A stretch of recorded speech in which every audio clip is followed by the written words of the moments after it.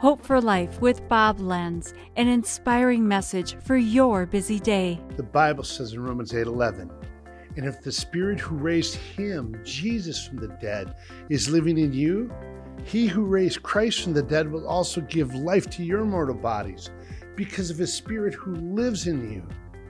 The resurrection is not your typical comeback to life story. It wasn't like paramedics on a TV show where the guy's heart stopped and the doctors yelled, quick, we're losing him. No, when Jesus was facing death, soldiers hammered nails through his hands and feet. Yet even when the world didn't treat him like he deserved, he didn't give in. He didn't stop loving.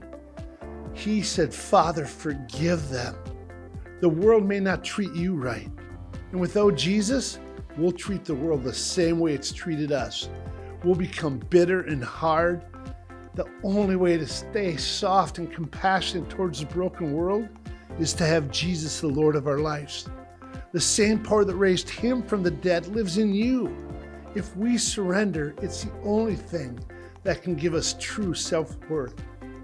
Have you thanked him for this gift today? This has been Hope for Life with Bob Lenz. Discover more at lifepromotions.org.